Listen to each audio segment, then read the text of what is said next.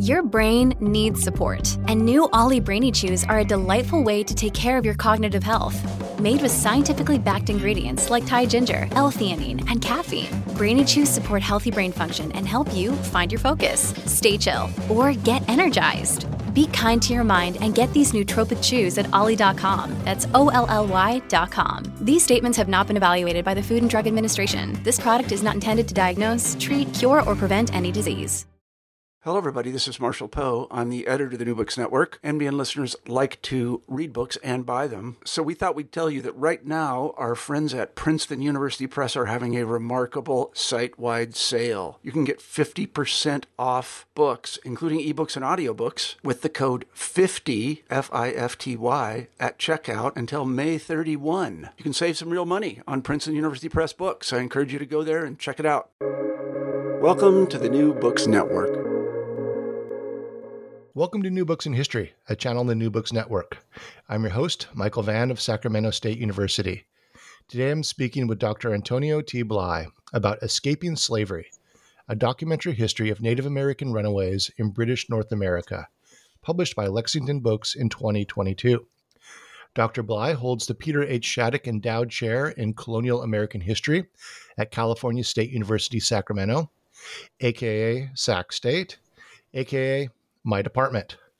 Dr. Bly earned his PhD in American Studies at the College of William and Mary in Williamsburg in 2006, and then joined the faculty of Appalachian State University in 2007.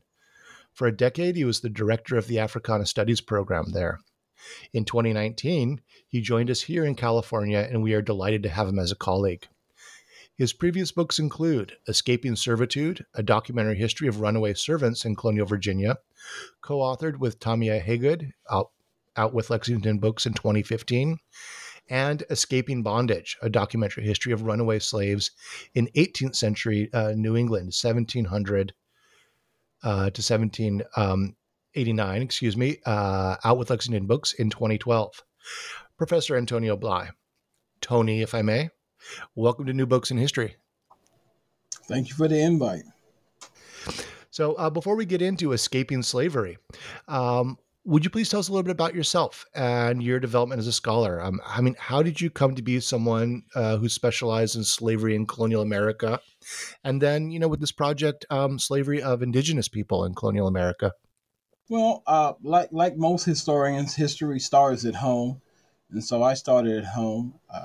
I am a graduate of Norfolk State University before I went to William and Mary.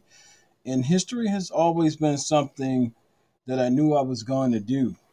I just didn't know at the time what I was going to actually do. And so when I finally began to discover what I wanted to do was history, the question became, whose history?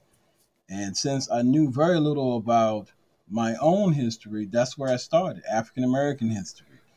And upon completing my BA in history at Norfolk State, the doors of opportunity began to open up to me, and I ended up going to William and Mary.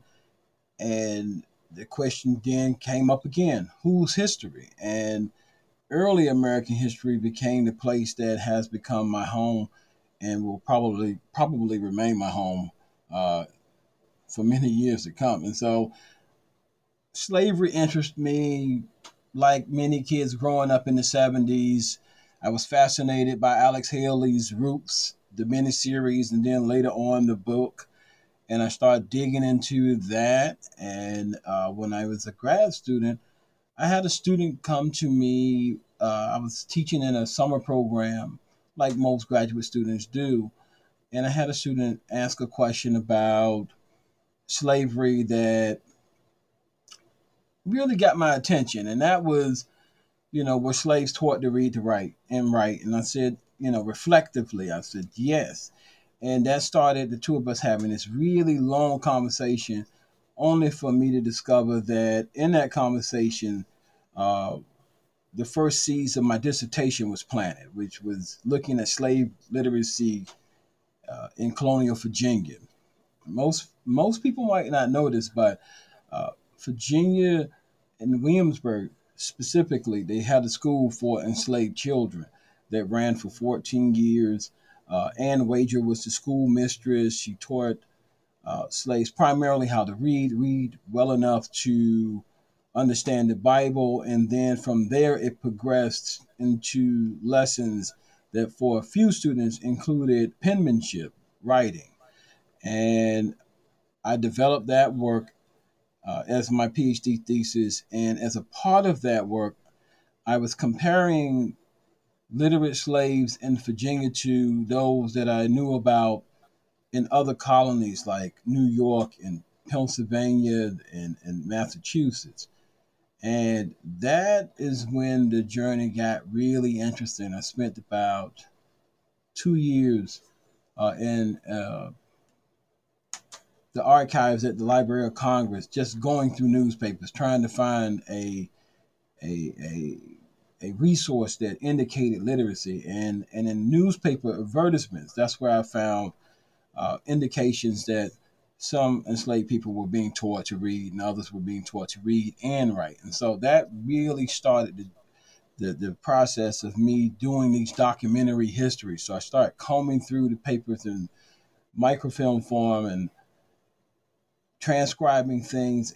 And I started initially with New England. And after I finished that part of it, I believe it was Lathan Winley's work.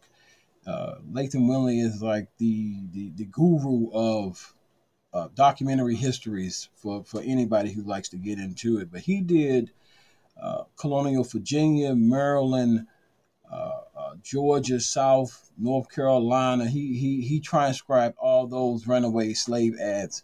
And so he kind of did a lot of homework for me. And I built on his house by bringing into the conversation the ads that were not published at the time for your New England colonies.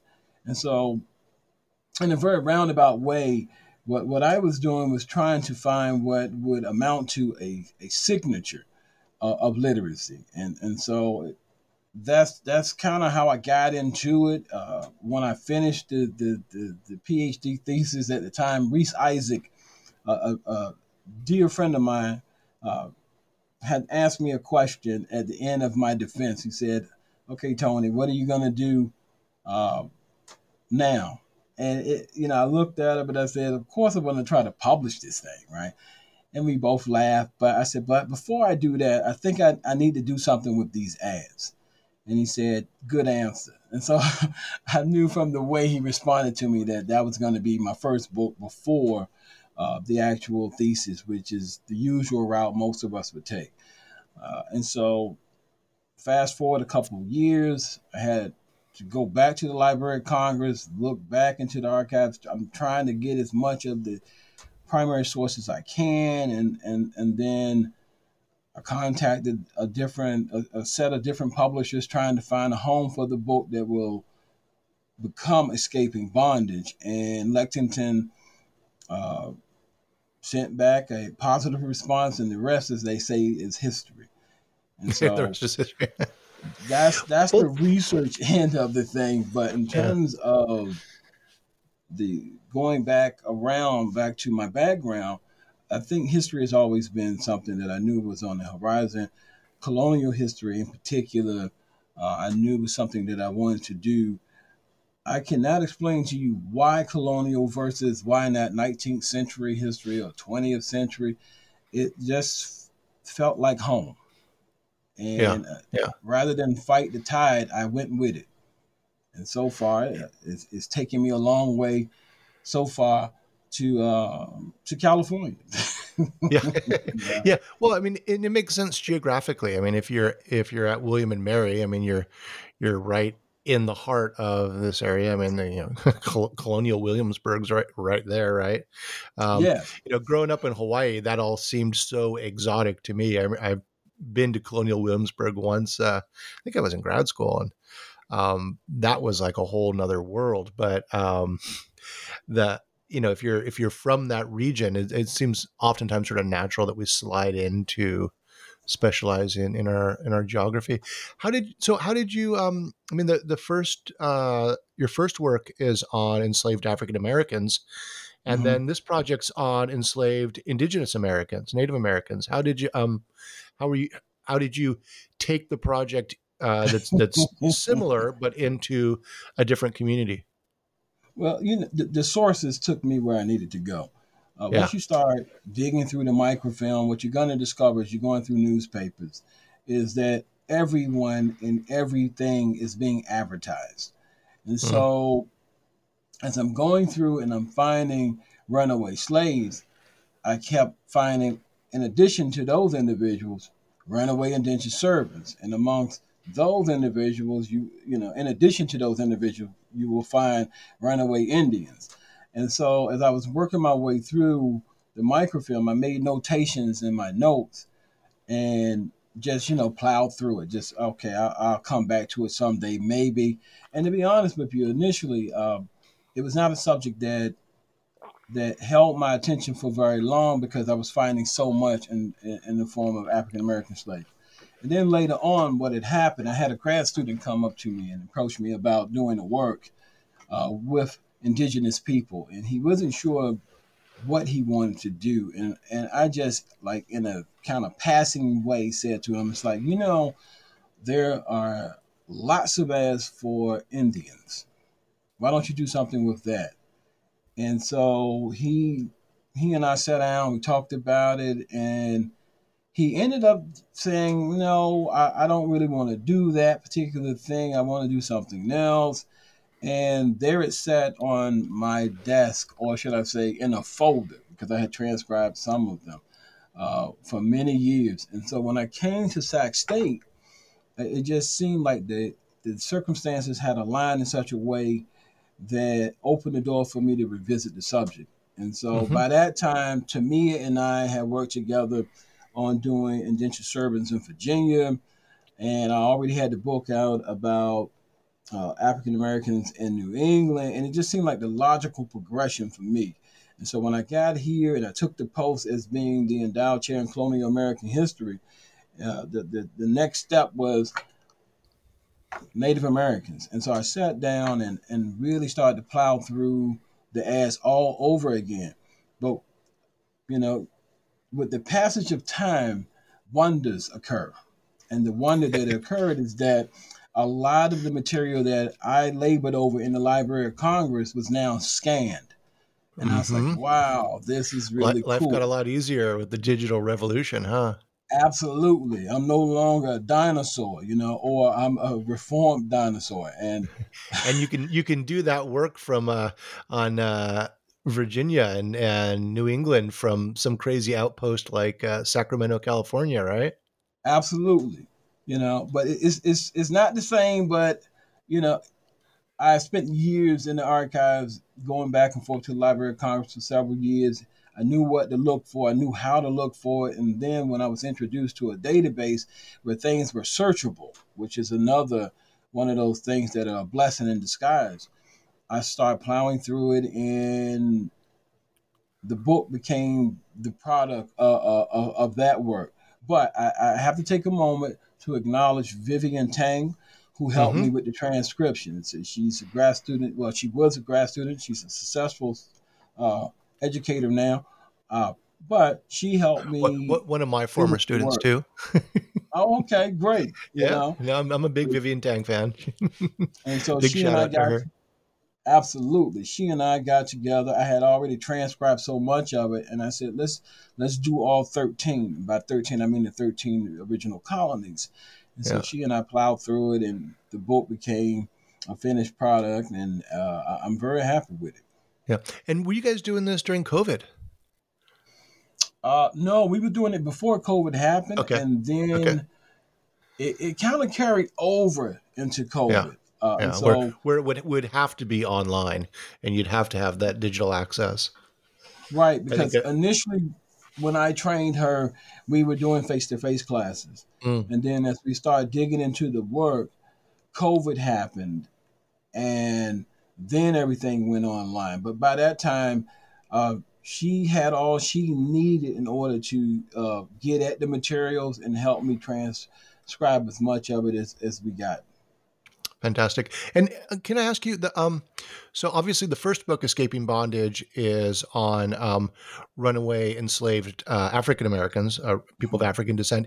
Is Escaping Servitude is who about runaway servants? Are these what's the ethnic background of these runaway servants, these indentured laborers? The Escaping Servitude book is about European servants who would be brought over or who would enter into contractual agreements with planters in Virginia and come to Virginia, work for a period of time, and hopefully get their freedom. That's the rose-colored version of that story.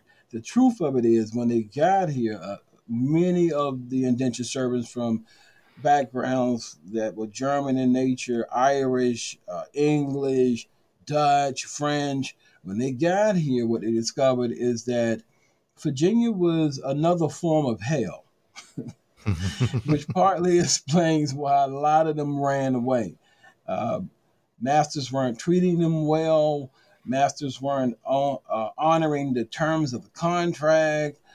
In many instances, they found themselves running away with not only themselves, other Europeans, but also Africans or African Americans. And in some instances in that book, we came across notices where they were running away with Native Americans as well. And so it really gives you a different picture of early America. And it really forces you to think critically about matters of race and class. And eventually, I guess we're going to get that gender becomes an issue as well. And so the way I see it is like one of my colleagues called me the runaway man. I take it affectionately. First you started with slaves, now you're doing it servants, now you're doing Indians, and then later on, I'm currently working on a project, husbands and wives. We'll talk about that hopefully near the end. So no, just I ask because just taken as a whole, it shows how you're going through these categories of race, ethnicity, gender, and really parsing out various forms of unfreedom in this time period. And I think that's so fascinating. And obviously something that's been in the national discourse, especially in the past couple of years. I mean, the 1619 Project and a number of other issues that have been in the news, shall we say, have really brought a lot of this out. And I think that your work adds this level of complexity. And, that the first part for many people, these conversations are kind of in these, I don't want to say stereotypes, but sort of in these bigger chunks of thinking. And now you're really parsing things out and dicing things up. And again, adding a level of complexity and nuance that I really appreciate. Let me ask you about the structure of Escaping Slavery. I mean, this is a documentary history, and you decided to present your research, present the documents, as opposed to writing up the traditional academic monograph of some 250 tightly written pages with footnotes and literature review and all the rest of the rituals that we go through in academic publishing. Right. Whereas here you're sort of giving us the raw material with relatively little framing, other than obviously it's edited and you've established a chronological and a geographical structure, and there's some appendices at the end. Why did you want to go in that direction as opposed to, why do you show us instead of telling us? That's a really good question. And to sound somewhat vain, maybe that's not the right word. To sound somewhat vain, something else will come to me in a minute. I would rather be read than read. Now, let me explain what I mean by that. You have two types of historians, I think. Maybe there are more. There probably is.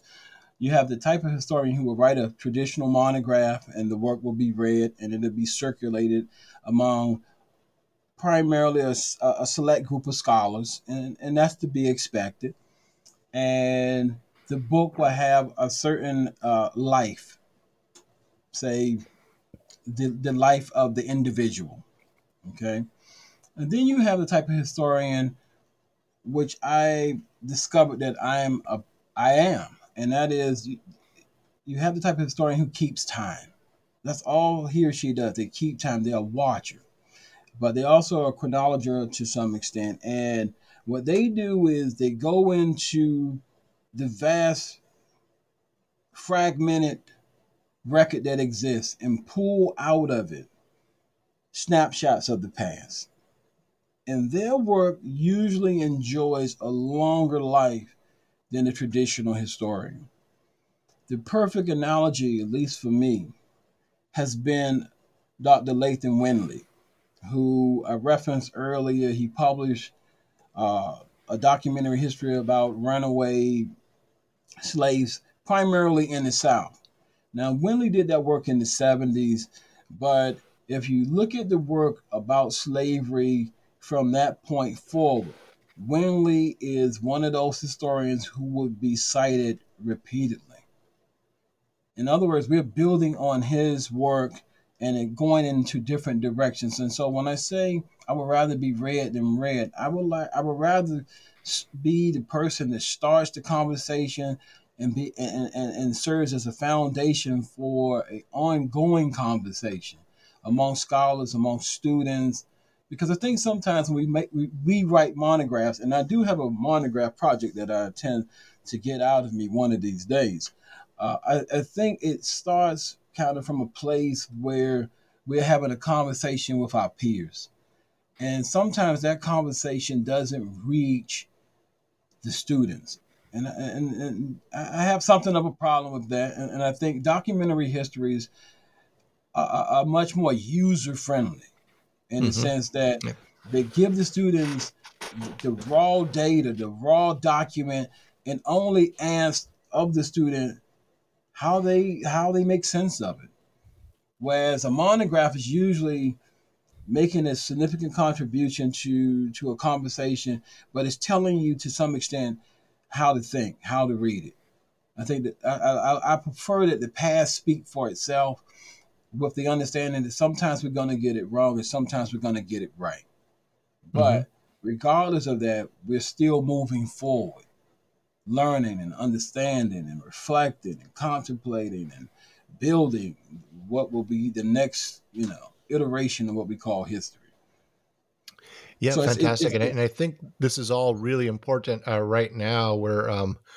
We're actually speaking in early November 2022, in the weeks and months after a rather controversial column from the president of the American Historical Association on how we should do history, that was followed up with an interview in The Atlantic by David Frum of the Axis of Evil speech. I don't know why that guy's still around, but anyway, David Frum, and in that interview with James Sweet, AHA president, he gave this sort of rather, small c conservative, I don't want to say reactionary, but very traditional academic defense of the monograph, and really questioned some of the new directions in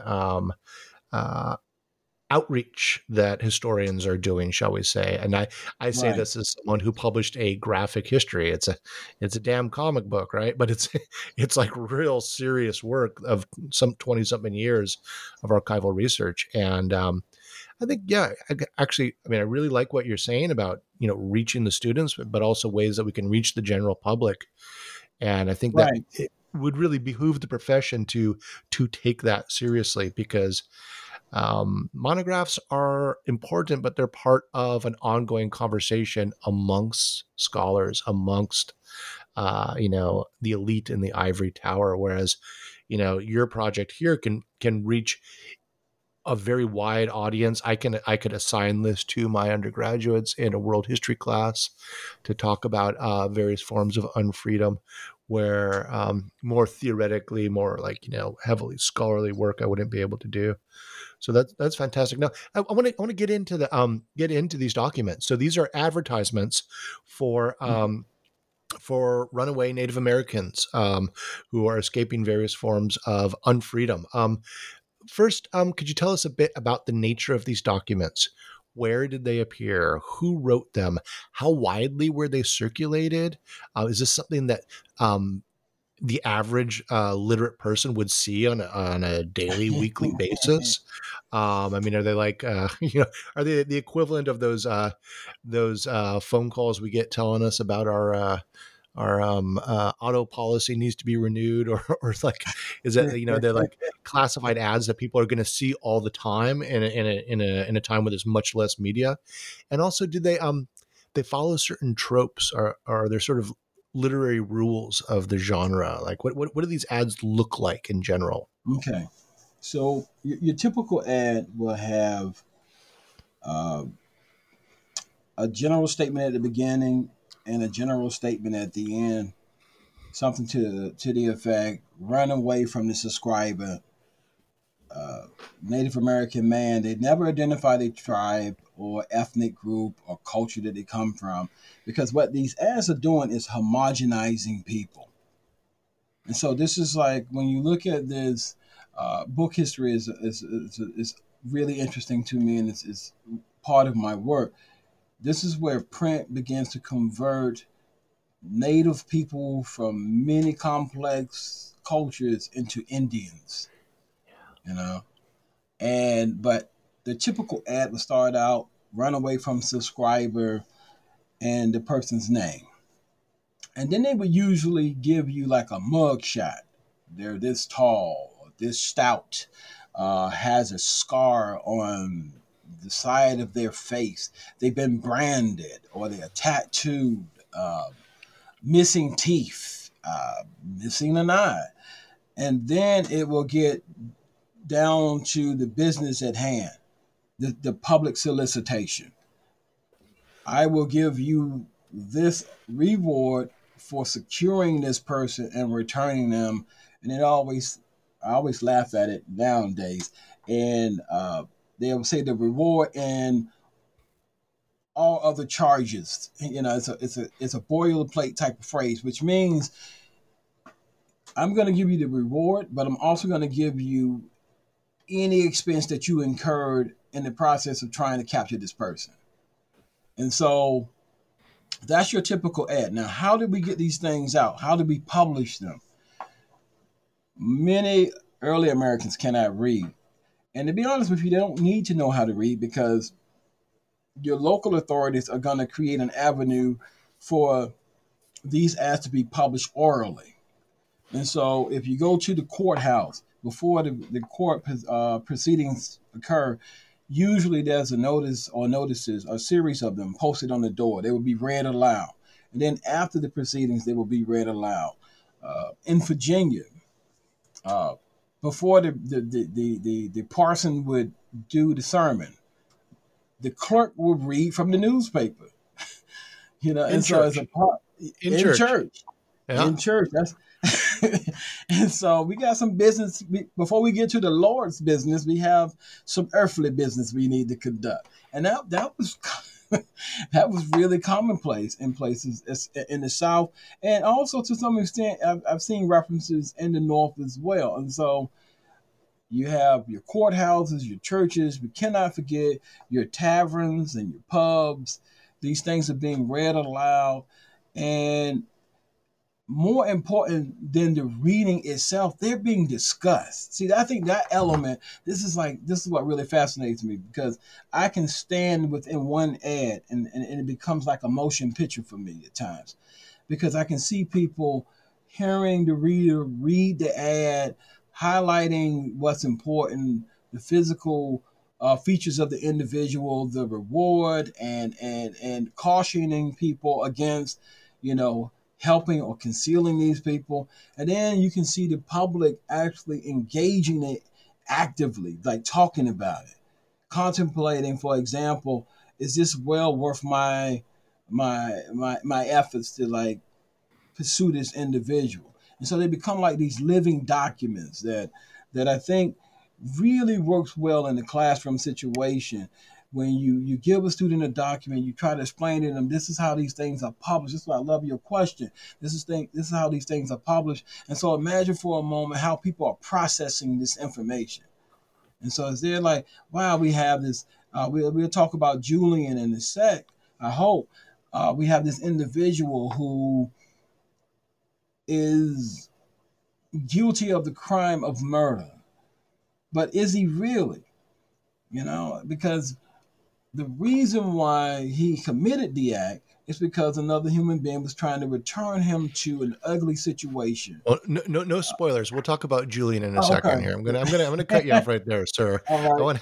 I want that Julian story. I want you to tell that story in its entirety in just a few minutes. But Okay. but this idea of sort of the social life of these documents, Yes. and the lack of literacy in the community and the way they be read is so important. And thinking of them as something that's living long after they're printed in the paper. I did years ago. I did some work on postcards produced in colonial Vietnam, of images of the colonial lifestyle created by the French. And one of the things that they did is they had a whole series of executions of Vietnamese being executed that they took photographs of and turned into a postcard that someone would buy as the thing they want to send home to France to say, hey, life's great here in colonial Hanoi. Hey, by the way, they executed these rebels. And what does it mean to take that image and put it into, what Benedict Anderson called print capitalism, and to circulate it around, that it has a life as a commodity, and continues on. So what did who's placing these ads? And obviously white slave owners, right? And are they from a particular class, particular region, urban versus rural? Also, could you say a few words about what the documents tell us about the anxieties and fears of the slave owners? It varies from one region to the next. So who placed these ads? It's an interesting question, because how do you define a subscriber? The easiest way to define a subscriber, and that's the generic term that you'll see in these ads for Native Americans, is a person of some means. I don't want to say that they're wealthy, because when we're talking about fugitives in New England compared to fugitives in Virginia, you can sometimes be talking about two different groups of people, because the work is different. So like in New England, an indigenous person would usually be doing some type of domestic work, housework or work about the house, gardening, cooking, being a body servant. We know that they've done that as well. Some could be working on small farms. If you compare that to what you see as the driving force of the economy in the southern colonies, then you start getting into medium-sized and large plantations. And so the work can be more difficult. Not less, but just a little more difficult, which explains part of the reason why these individuals are running away. But the subscriber, in terms of their class, can change. So it's like, it's really hard to compare in terms of personal wealth. Thomas Jefferson, I'm just using this as a metaphor, to John Adams. Jefferson owned several hundred slaves. John Adams didn't. Jefferson owned thousands of acres of land. John Adams didn't. He owned a small farm. And so the common ground that they share is that they're both men of means, but that's kind of where it begins and ends to a certain point. So in terms of the anxiety, this goes back to what the economy is in these different regions. For men of property, men who are landed, and what I mean by landed is they not only own land, but they own persons. The anxiety is high, because this is how they define themselves monetarily, but they also define themselves through the possession of these individuals as a unique class of individuals. In smaller situations, say New England or the Mid-Atlantic colonies, think Pennsylvania, New York, Indians can become a status symbol more so than an actual monetary one, if that makes sense. And so, that you've got this domestic servant, or you've got an unfree person in your as part of your property, right? Yeah. right? Or they're like a trophy to some extent. Yeah. So if you have a personal servant who is attending to your person during this period, and you're in Massachusetts, for example, that individual is more or less, uh, unless you actually have been doing domestic work or farming work, usually body servants, they're trophies to some extent. They're an extension of their owner. They magnify their owner's place within the larger society. They're usually well dressed, well kept, well fed. It doesn't take anything away from the fact that they're still unfree, if not enslaved. Whereas in your kind of agrarian settings, these individuals can also be domestics, because there were domestic Native Americans in places like Virginia and Maryland. But for the most part, everybody's going to have some taste of the field, some taste of agricultural work. And so the anxiety is much larger there, because it's more than just status. It's about dollars and cents, uh, bread and butter issues, money, you know. But it can be, it's unfreedom and slavery is tricky, and it really kind of varies from one individual to the next. But the anxiety, to that question, I think the anxiety really comes in when you ask the question from the perspective of the planet: is this about status, or is this about wealth? Because they're not always mutually the same thing. It's just, you just made me think of a painting that I was sharing with my students the other day. Samuel Shrimpton, he's a grandee in 17th century Massachusetts. And in the corner of this painting, the students never see it, there's this slave standing at a table. And not until I highlight it do they realize it's like, for Shrimpton, this is about his status. He's dressed well, but because the economy is different in New England, you don't see these large plantations, but you do see these individuals. And the same is true for Native Americans, many of whom are being enslaved or bound out initially for reasons of piety. We're trying to colonize these minds, and Christianity becomes a useful tool to convert them. And once they're converted, what do we do with them? Many of them are made to work.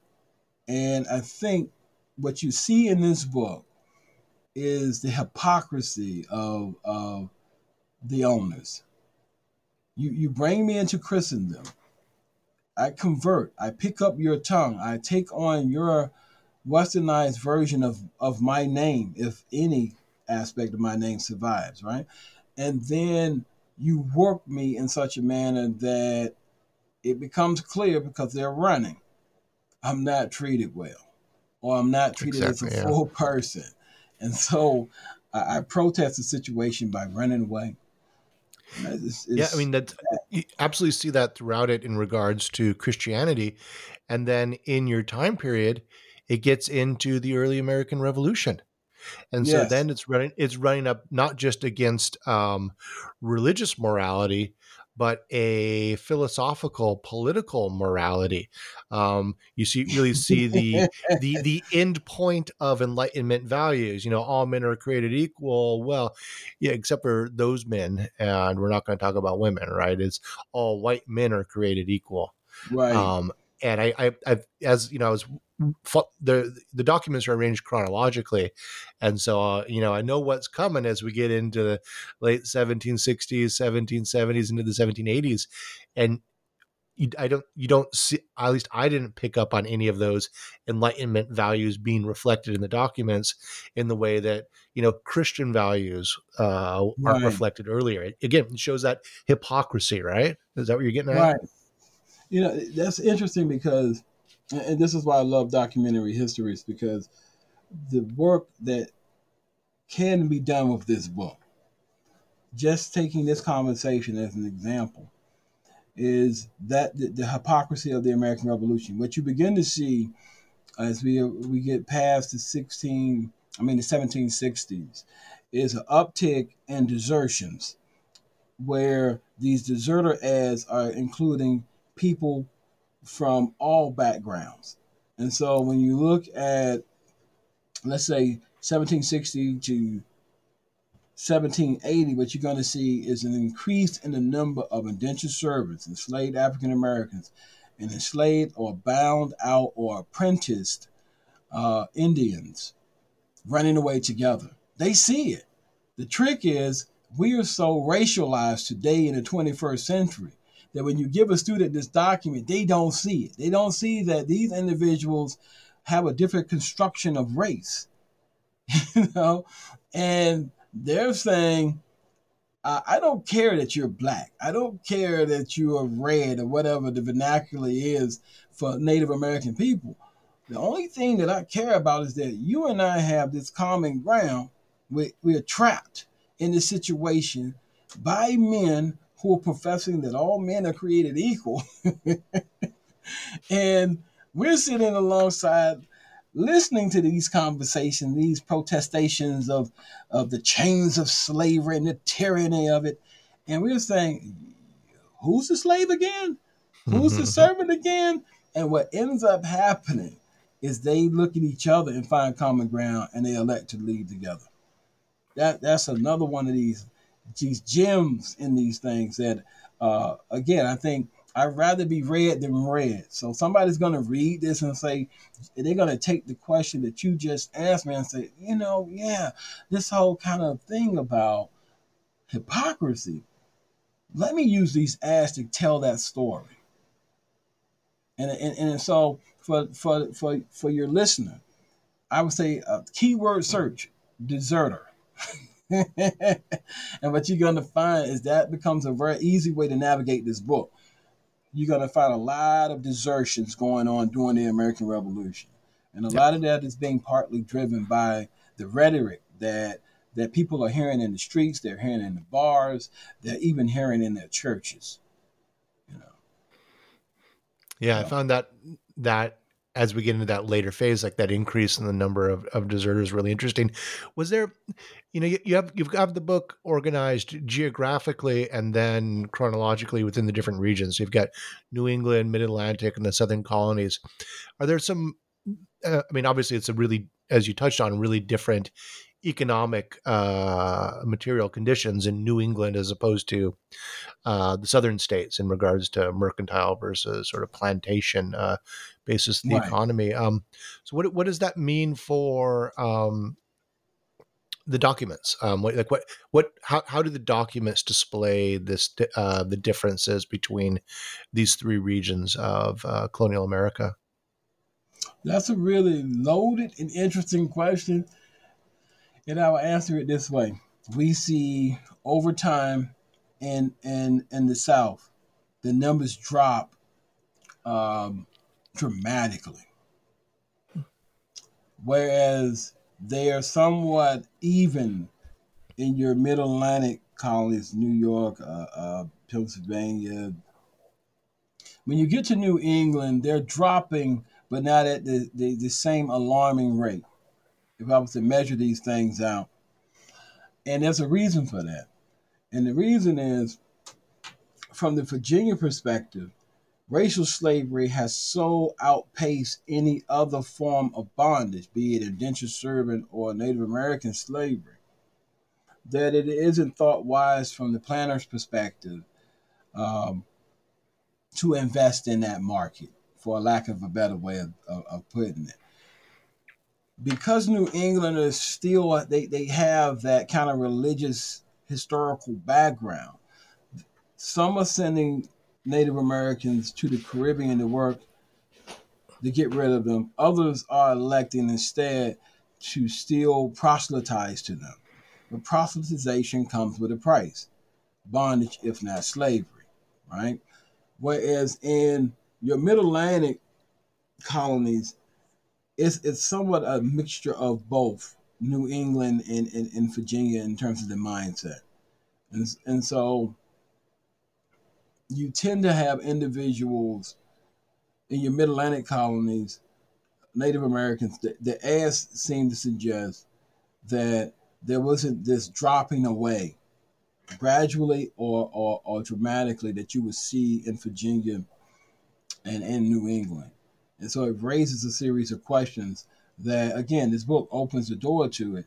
It's like, why is there an even, I hate to use this word, why is this a modest number of ads for the Mid-Atlantic colonies? And the answer really lies in the fact that some of these individuals are moving westward and coming back. And so there's kind of like this give and take, this pinball effect.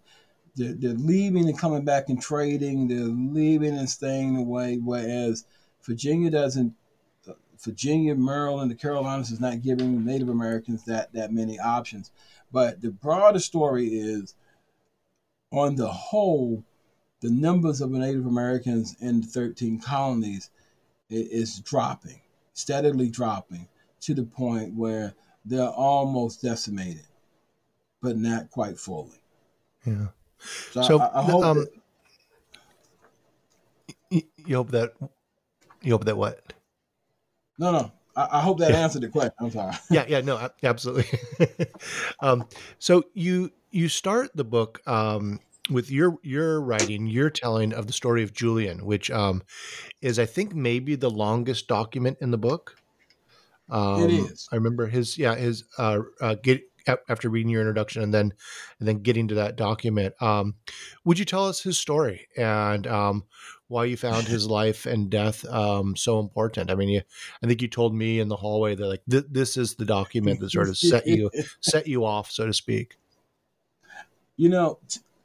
Yes, Julian's story is the longest one in the book. It is perhaps, in my humble opinion, the most interesting one in the book, but not for the reasons you would think. Most ads for Native Americans include a cautionary line, a postscript.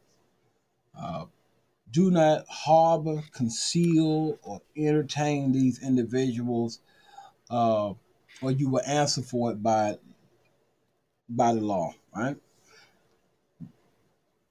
The subtext of that is that the law has power over people. But there's another subtext there that Julian's story kind of brings to the forefront, and that is violence, the potential for violence. And when I came across Julian's story initially, it was purely by accident. I was transcribing something else, and I think I was in between sips of coffee, literally. And I seen this long ad, and I was like, what is this? Because it wasn't an ad. It wasn't like your typical runaway ad. It started out this kind of barbarous story of melancholy, and what is this? So, I'm kind of not looking at it. I am looking at it, and then I read it, and it's like, wow, this is different. And in the original ad, Julian is not named at all. You get this interesting story of this Indian who is owned, and then you get the impression from the ad itself, the person either died or he was sold off, and he became the property of someone else. And then from there, he refused to stay put, and he begins to run. And Mr. Rogers then comes into the story. He sees the ad posted as some bulletin. He takes it down, and he pursues the man. And this is the interesting part. They had this would be, and Mr. Rogers would be like a he's pursuing Julian for profit, right? Right. He's a slave catcher, version of a patrolman. Yeah. So he takes the ad. He takes the ad down. He pursues the man, largely for profit, right? But here's the thing, because I have to pause this story. There must have been a notice for Julian that existed before all of this. I have not been able to find it. That's why I did the book. I was looking for the original notice where Julian was being advertised for. Couldn't find it. What I did find is this story, and then that took me off into all these different directions. So it's like, okay, Rogers takes the ad down. He finds Julian, and the two of them are going back, and in the middle of that, Julian runs away again, and then the patrolman, because really that's what he is. He's a patrolman. His business is to capture and return property. He catches him again. Property being human beings in this case. Yeah. Yes, I'm trying to give it to you that I'm trying to give the past to you as cold and calculating as it was. Yes, it is a human being, but Rogers don't see it that way. It's a payday. And so he captures him again, but in the process of catching him that second time, Julian got a knife somewhere and stabs him to death. And it's like, whoa. And so already it has my attention. So I start going back trying to find the original ad. I couldn't find it. Sorry to interrupt, but in that document, the death of this guy, it's like a Quentin Tarantino scene, because like they roll around and Julian pulls out a knife, and then the guy stands up and he's bleeding, and someone they said they ask him 3 times, are you hurt? And he says, I think I'm stabbed, I don't know, and then falls over dead. Stabbed or mortally wounded, and he drops to his death. Boom. And then it's cinematic. It's cinematic. It really is. And while he's dropping, Julian is running to the cornfield. Yeah, run. This is a Tarantino film. Tarantino, if you're listening, you need to call me. Right? So it is a bloody, gory scene, but it's the first ad that I ever came across where the warnings as for African Americans, or as for indentured servants, or even other Native Americans, this is the first ad that kind of unpacks the implications of the warning. And that's what fascinated me about it. It's like, wow, all these warnings, I've always knew what they meant as an academic, and I've been doing this for years, right? But now I actually have a primary document that fills that part of the story in. And so when I could not find Julian's original ad, what I discovered that in the process of looking for him, I had transcribed all of New England. So it's like, okay, I'm not going to find them. But I looked at my desk and I had a pile of papers with these transcriptions and said, I think this would work here, And before I realized it, I moved from the newspaper into the court records. And that's why I found Julian's name. And I was like, wow. And so it started growing just organically. And I said, he's the intro. He's the intro. He's kind of my thumbnail into this complex world where people are looked upon as property, chattel, and they're treated in really horrible ways. And in this particular instance, this man fights back other than just running away. He fights back by killing another person. And then the whole court record is fascinating because it's like an episode of Law and Order.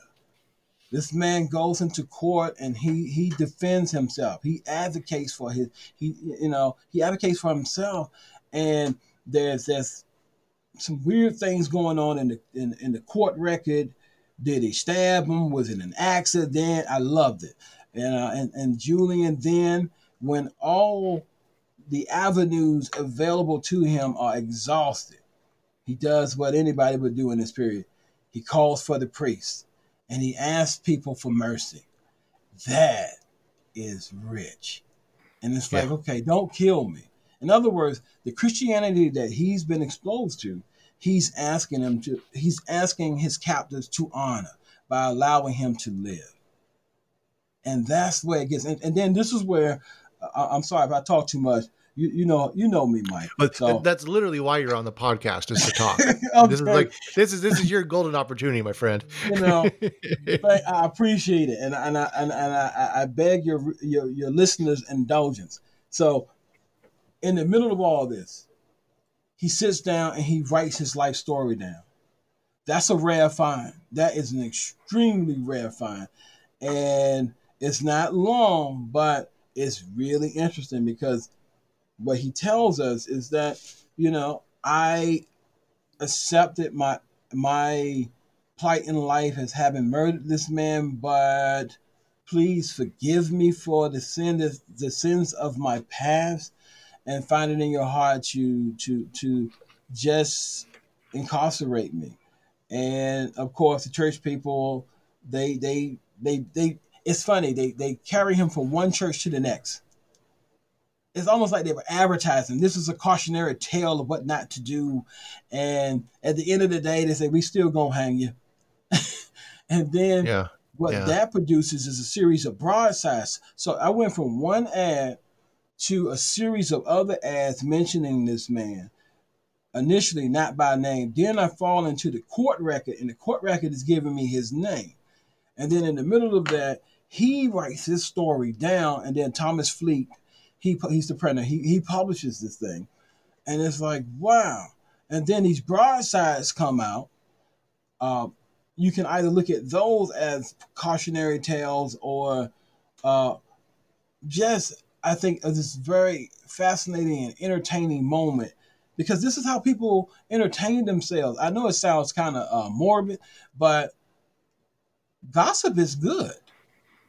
Gossip and news of people killing one another, that's the stuff that makes early American history. We were very violent. We've also in this conversation we've also referenced Quentin Tarantino and Law and Order, which is this same stuff, just in a more contemporary format, right? Right. And see, it's like a document. I'm glad you gave me that Tarantino reference, because I tend to use that in my next class. Okay. I'm going to give them this account, have them read it aloud, read it the way we used to read it in that pitch perfect British English, and then engage the document as a class. What is he saying? What's going on here? Don't give them the whole narrative, because most people don't have the whole narrative just yet. That doesn't happen until, later printers begin to print how he tries to defend himself in court. And that scene, that macabre scene of him being stabbed or accidentally falling upon the knife, that's where it gets Tarantino-esque. But I think that captures students' imaginations and really make them critically think about unfreedom and slavery in a way that's accessible. Absolutely. And what you've told us about the original document not being there, the original ad is so fascinating, because that's, just from our work as historians, that's the document that set the whole thing in motion, but it's lost to the archival record. So how many ads are lost to the archival record?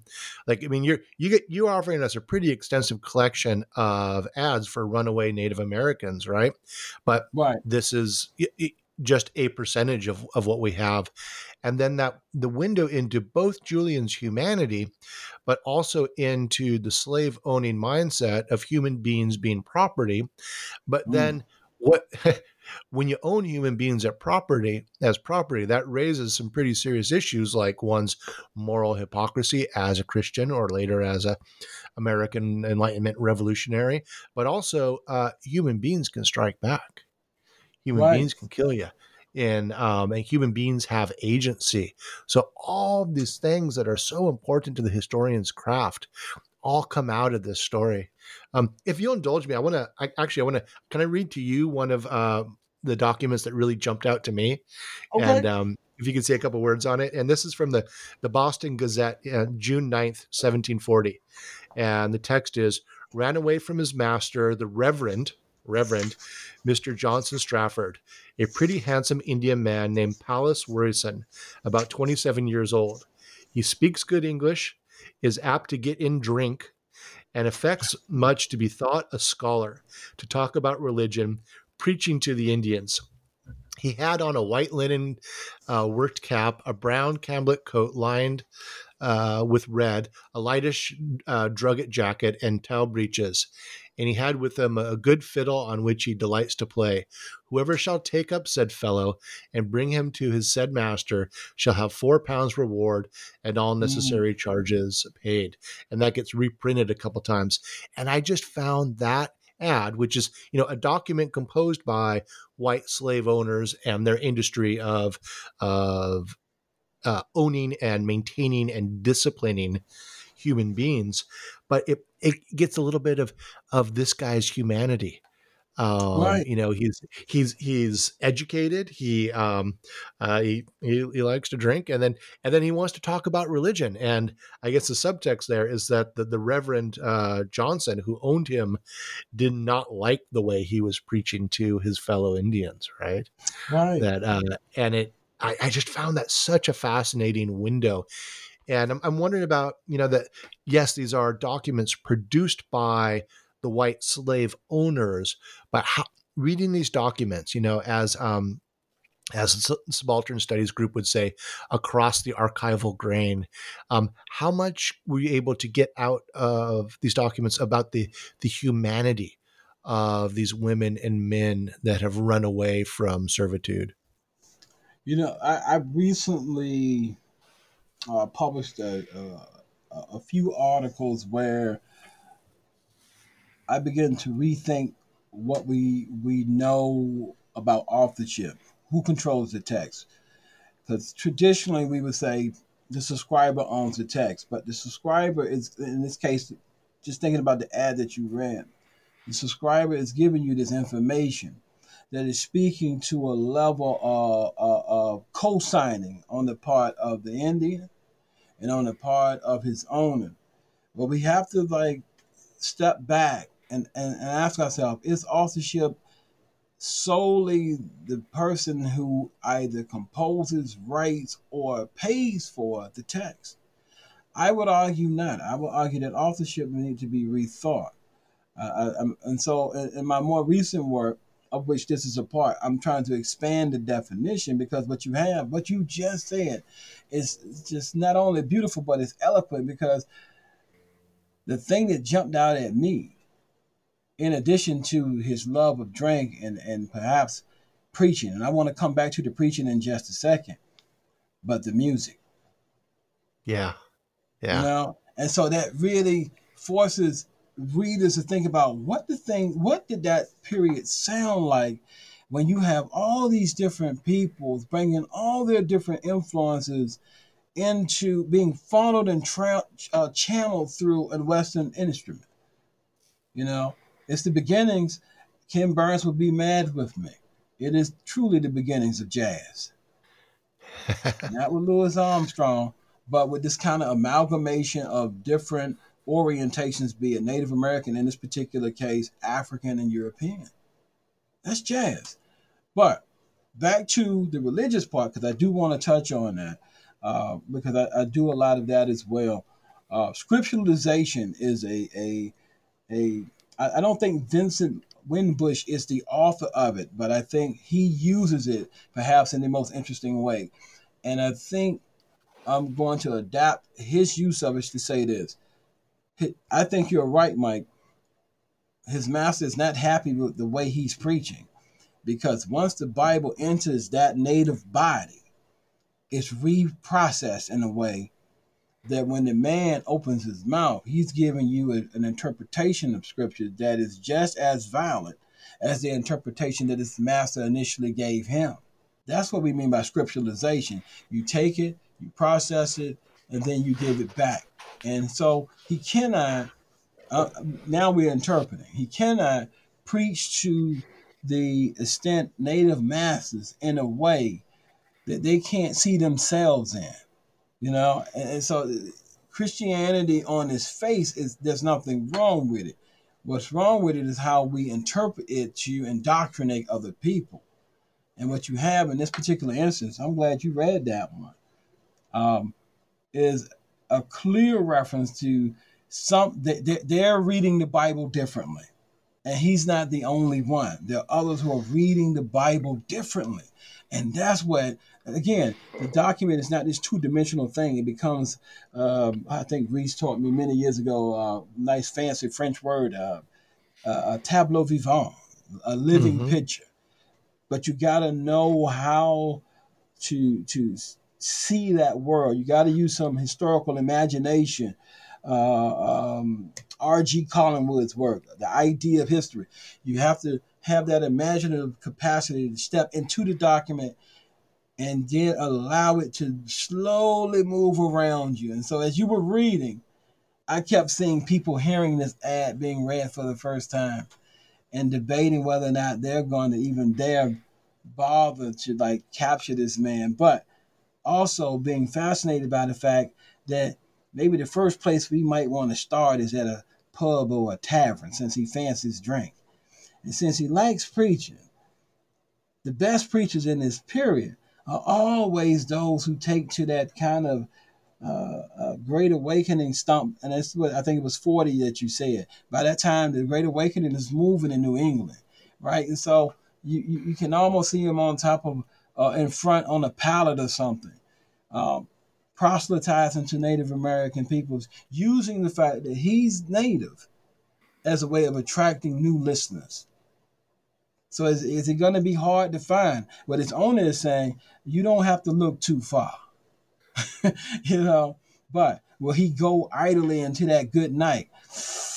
That's where that warning at the end brings me back to Julian. It's like, just because he's a man of faith, just because he likes to drink, just because he's also, artful and in terms of enjoying playing music, he can also be incredibly dangerous if you're not careful.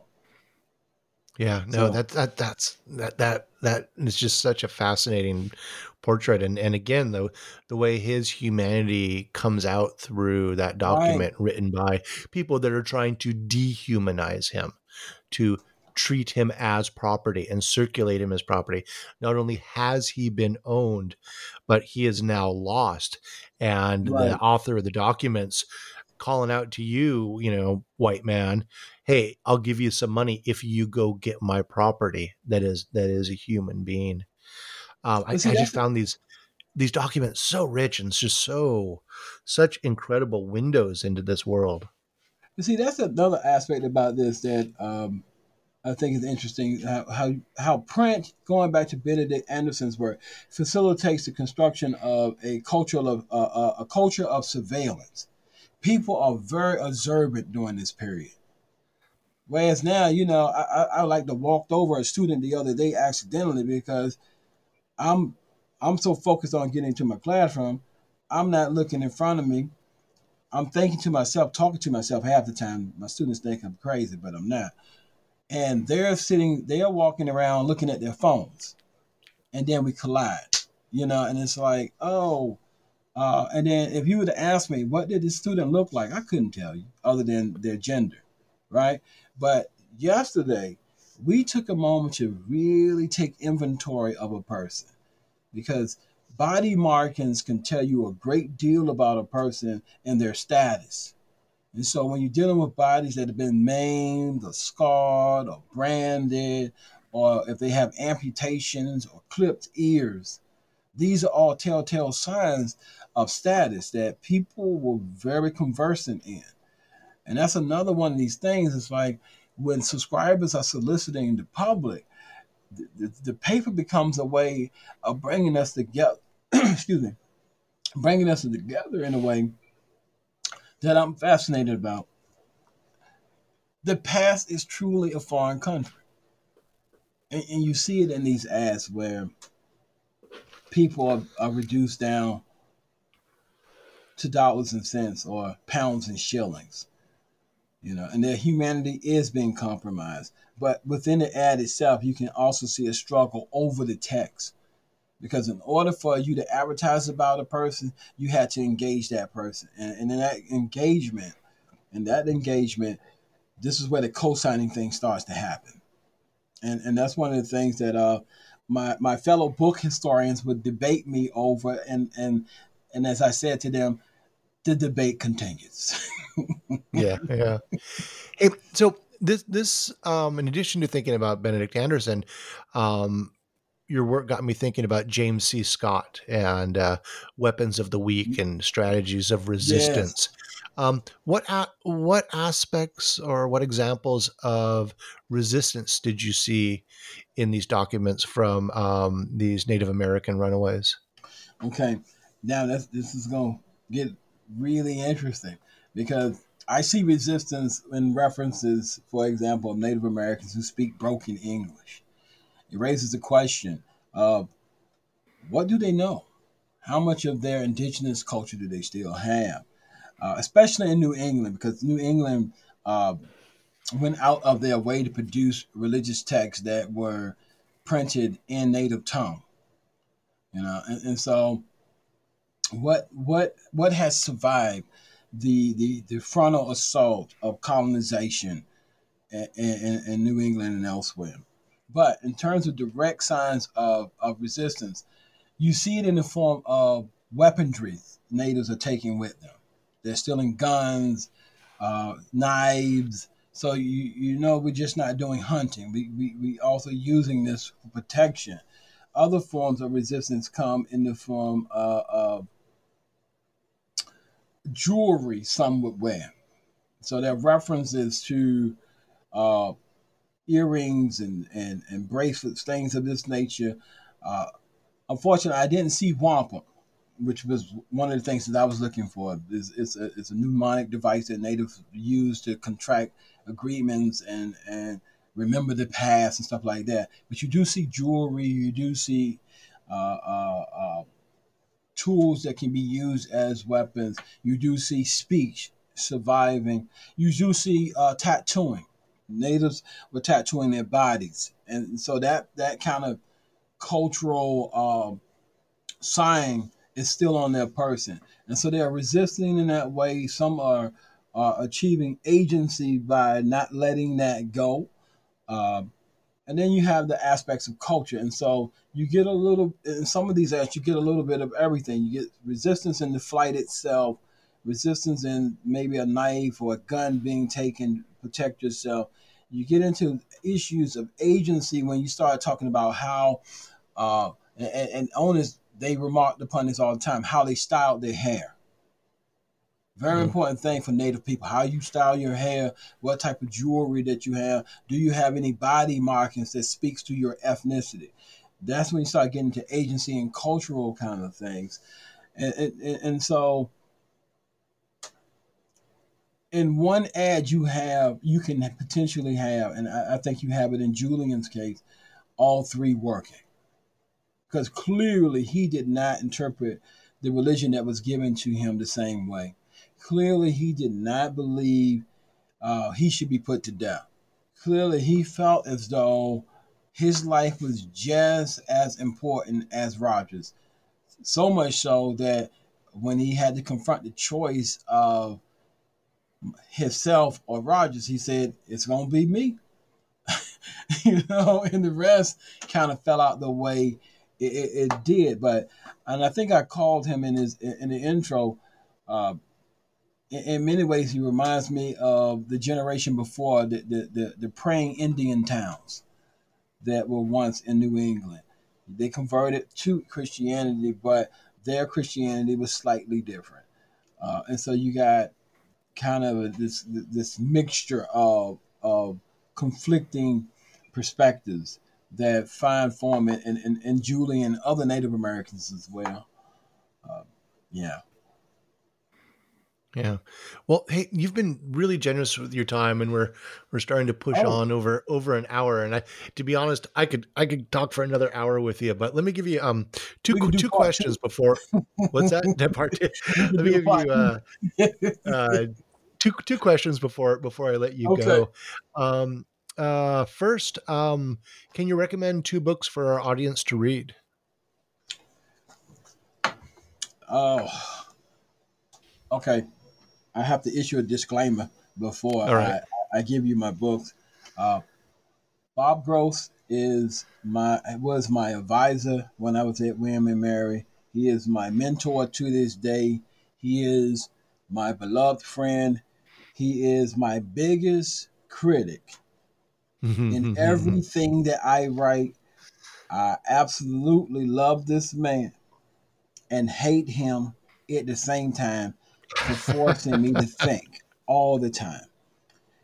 His book, The Transcendentalists in Their World, I've only gotten a quarter of the way through it, and it is brilliant. It's dense. It is very dense. The thing I love about Bob's writing, he is a poet at heart, but he has mastered a skill that I'm trying to master myself. He can take dense statistic information and turn it into beautifully woven narrative.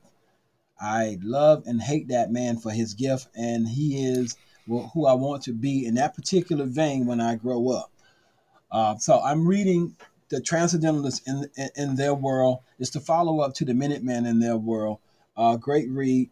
Another thing, this is another disclaimer. I'm rereading Octavia Butler's Kindred. Somebody, I think it's Showtime or HBO, they're about to do a film on it. And I said, I remember that book. Yeah. And I said, let me go back and reread it. And I reread that now. I'm about to do it a third time. Because what I found is that every time I reread something, I find new stuff.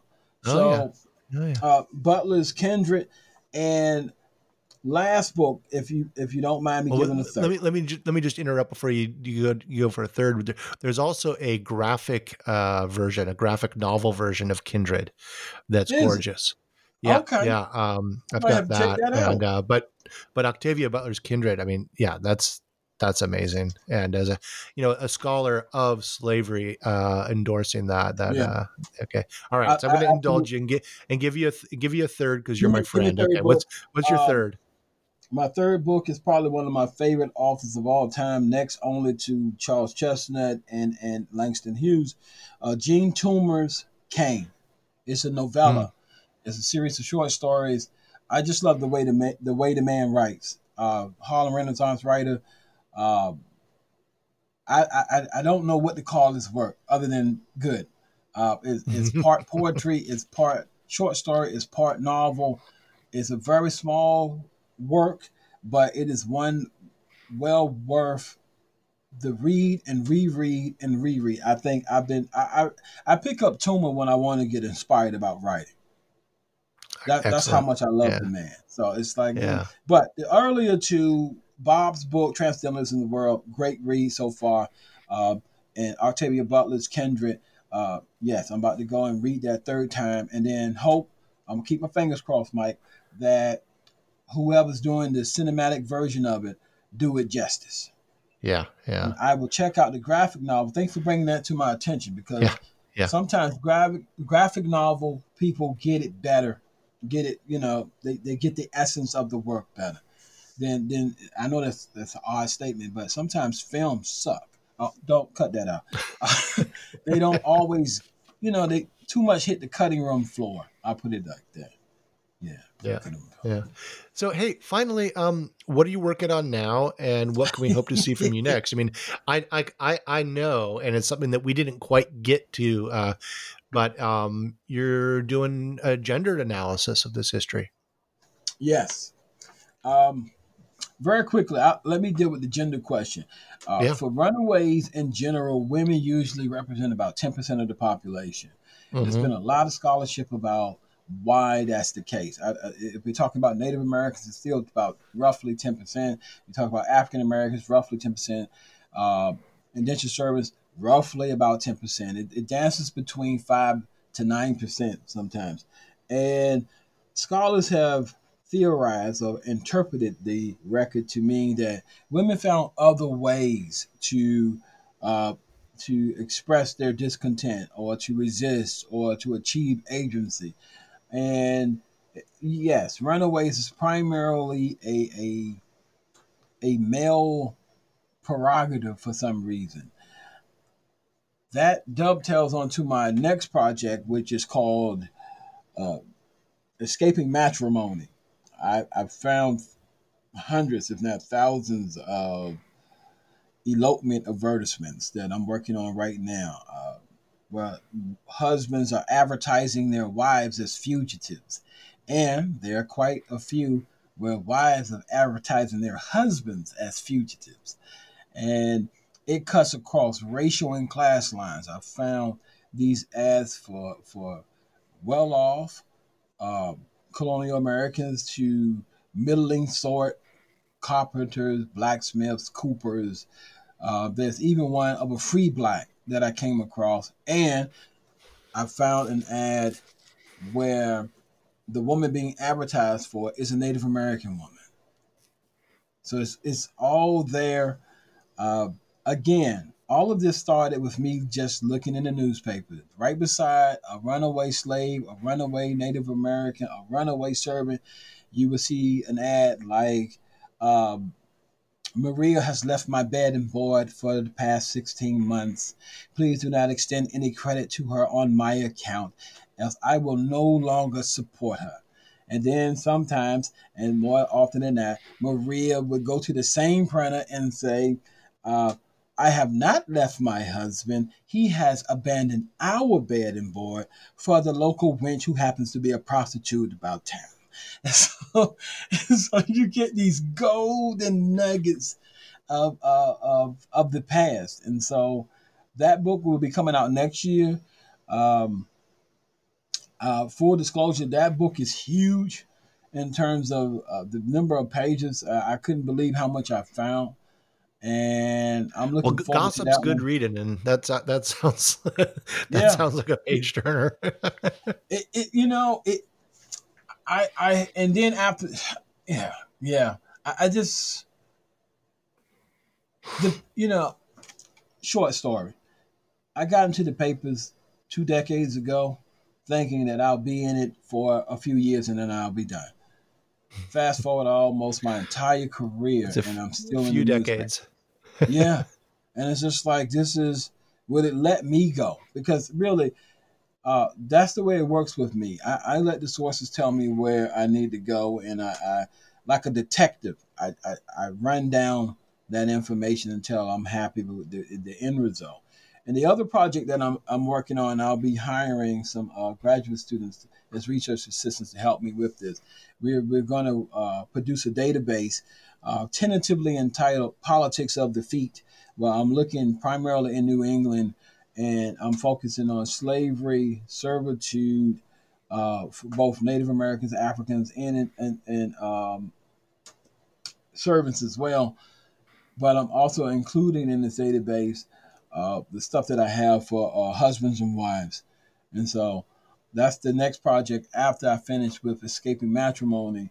The database will be my next big project. And we're talking right now with the library here about how we will make it available to the public. And so that's the next project. But before I forget, I do have to do a plug for a forthcoming database about Native Americans. It's coming out of Brown University. It's called Stolen Relations. I'm in talks with them right now about taking the book and letting them use the data that's in it. But that should be coming out relatively soon. Stolen Relations, Brown University. Very interesting database. I'm working, at full disclosure, I'm working with the organizers of that database, and it has a lot of promise because they're not only looking at runaway advertisements, they're looking at other documents as well. That's fantastic. And that sounds like a great example of digital humanities. Yeah. Yeah. Hey, Dr. Bly, Tony, thank you so much for chatting with me today. I really appreciated this. And, I could go on for another hour or two. So how about we do a repeat when the next book comes out? Absolutely. You know where I live at. I'm in my second home right now as we speak. As Jeff Dim said to me, do you ever go home? Here it is. Today is a holiday, isn't it? Yeah, it's a holiday. Yeah, I can see you when you're surrounded by books. You are home. Yeah. Am I right? Yeah. Hey, ditto. You too, man.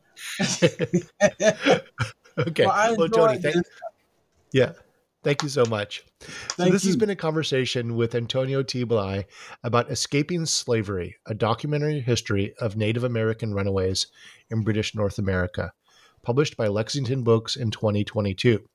Dr. Bly is the Peter H. Shattuck Endowed Chair in Colonial American History at California State University, Sacramento.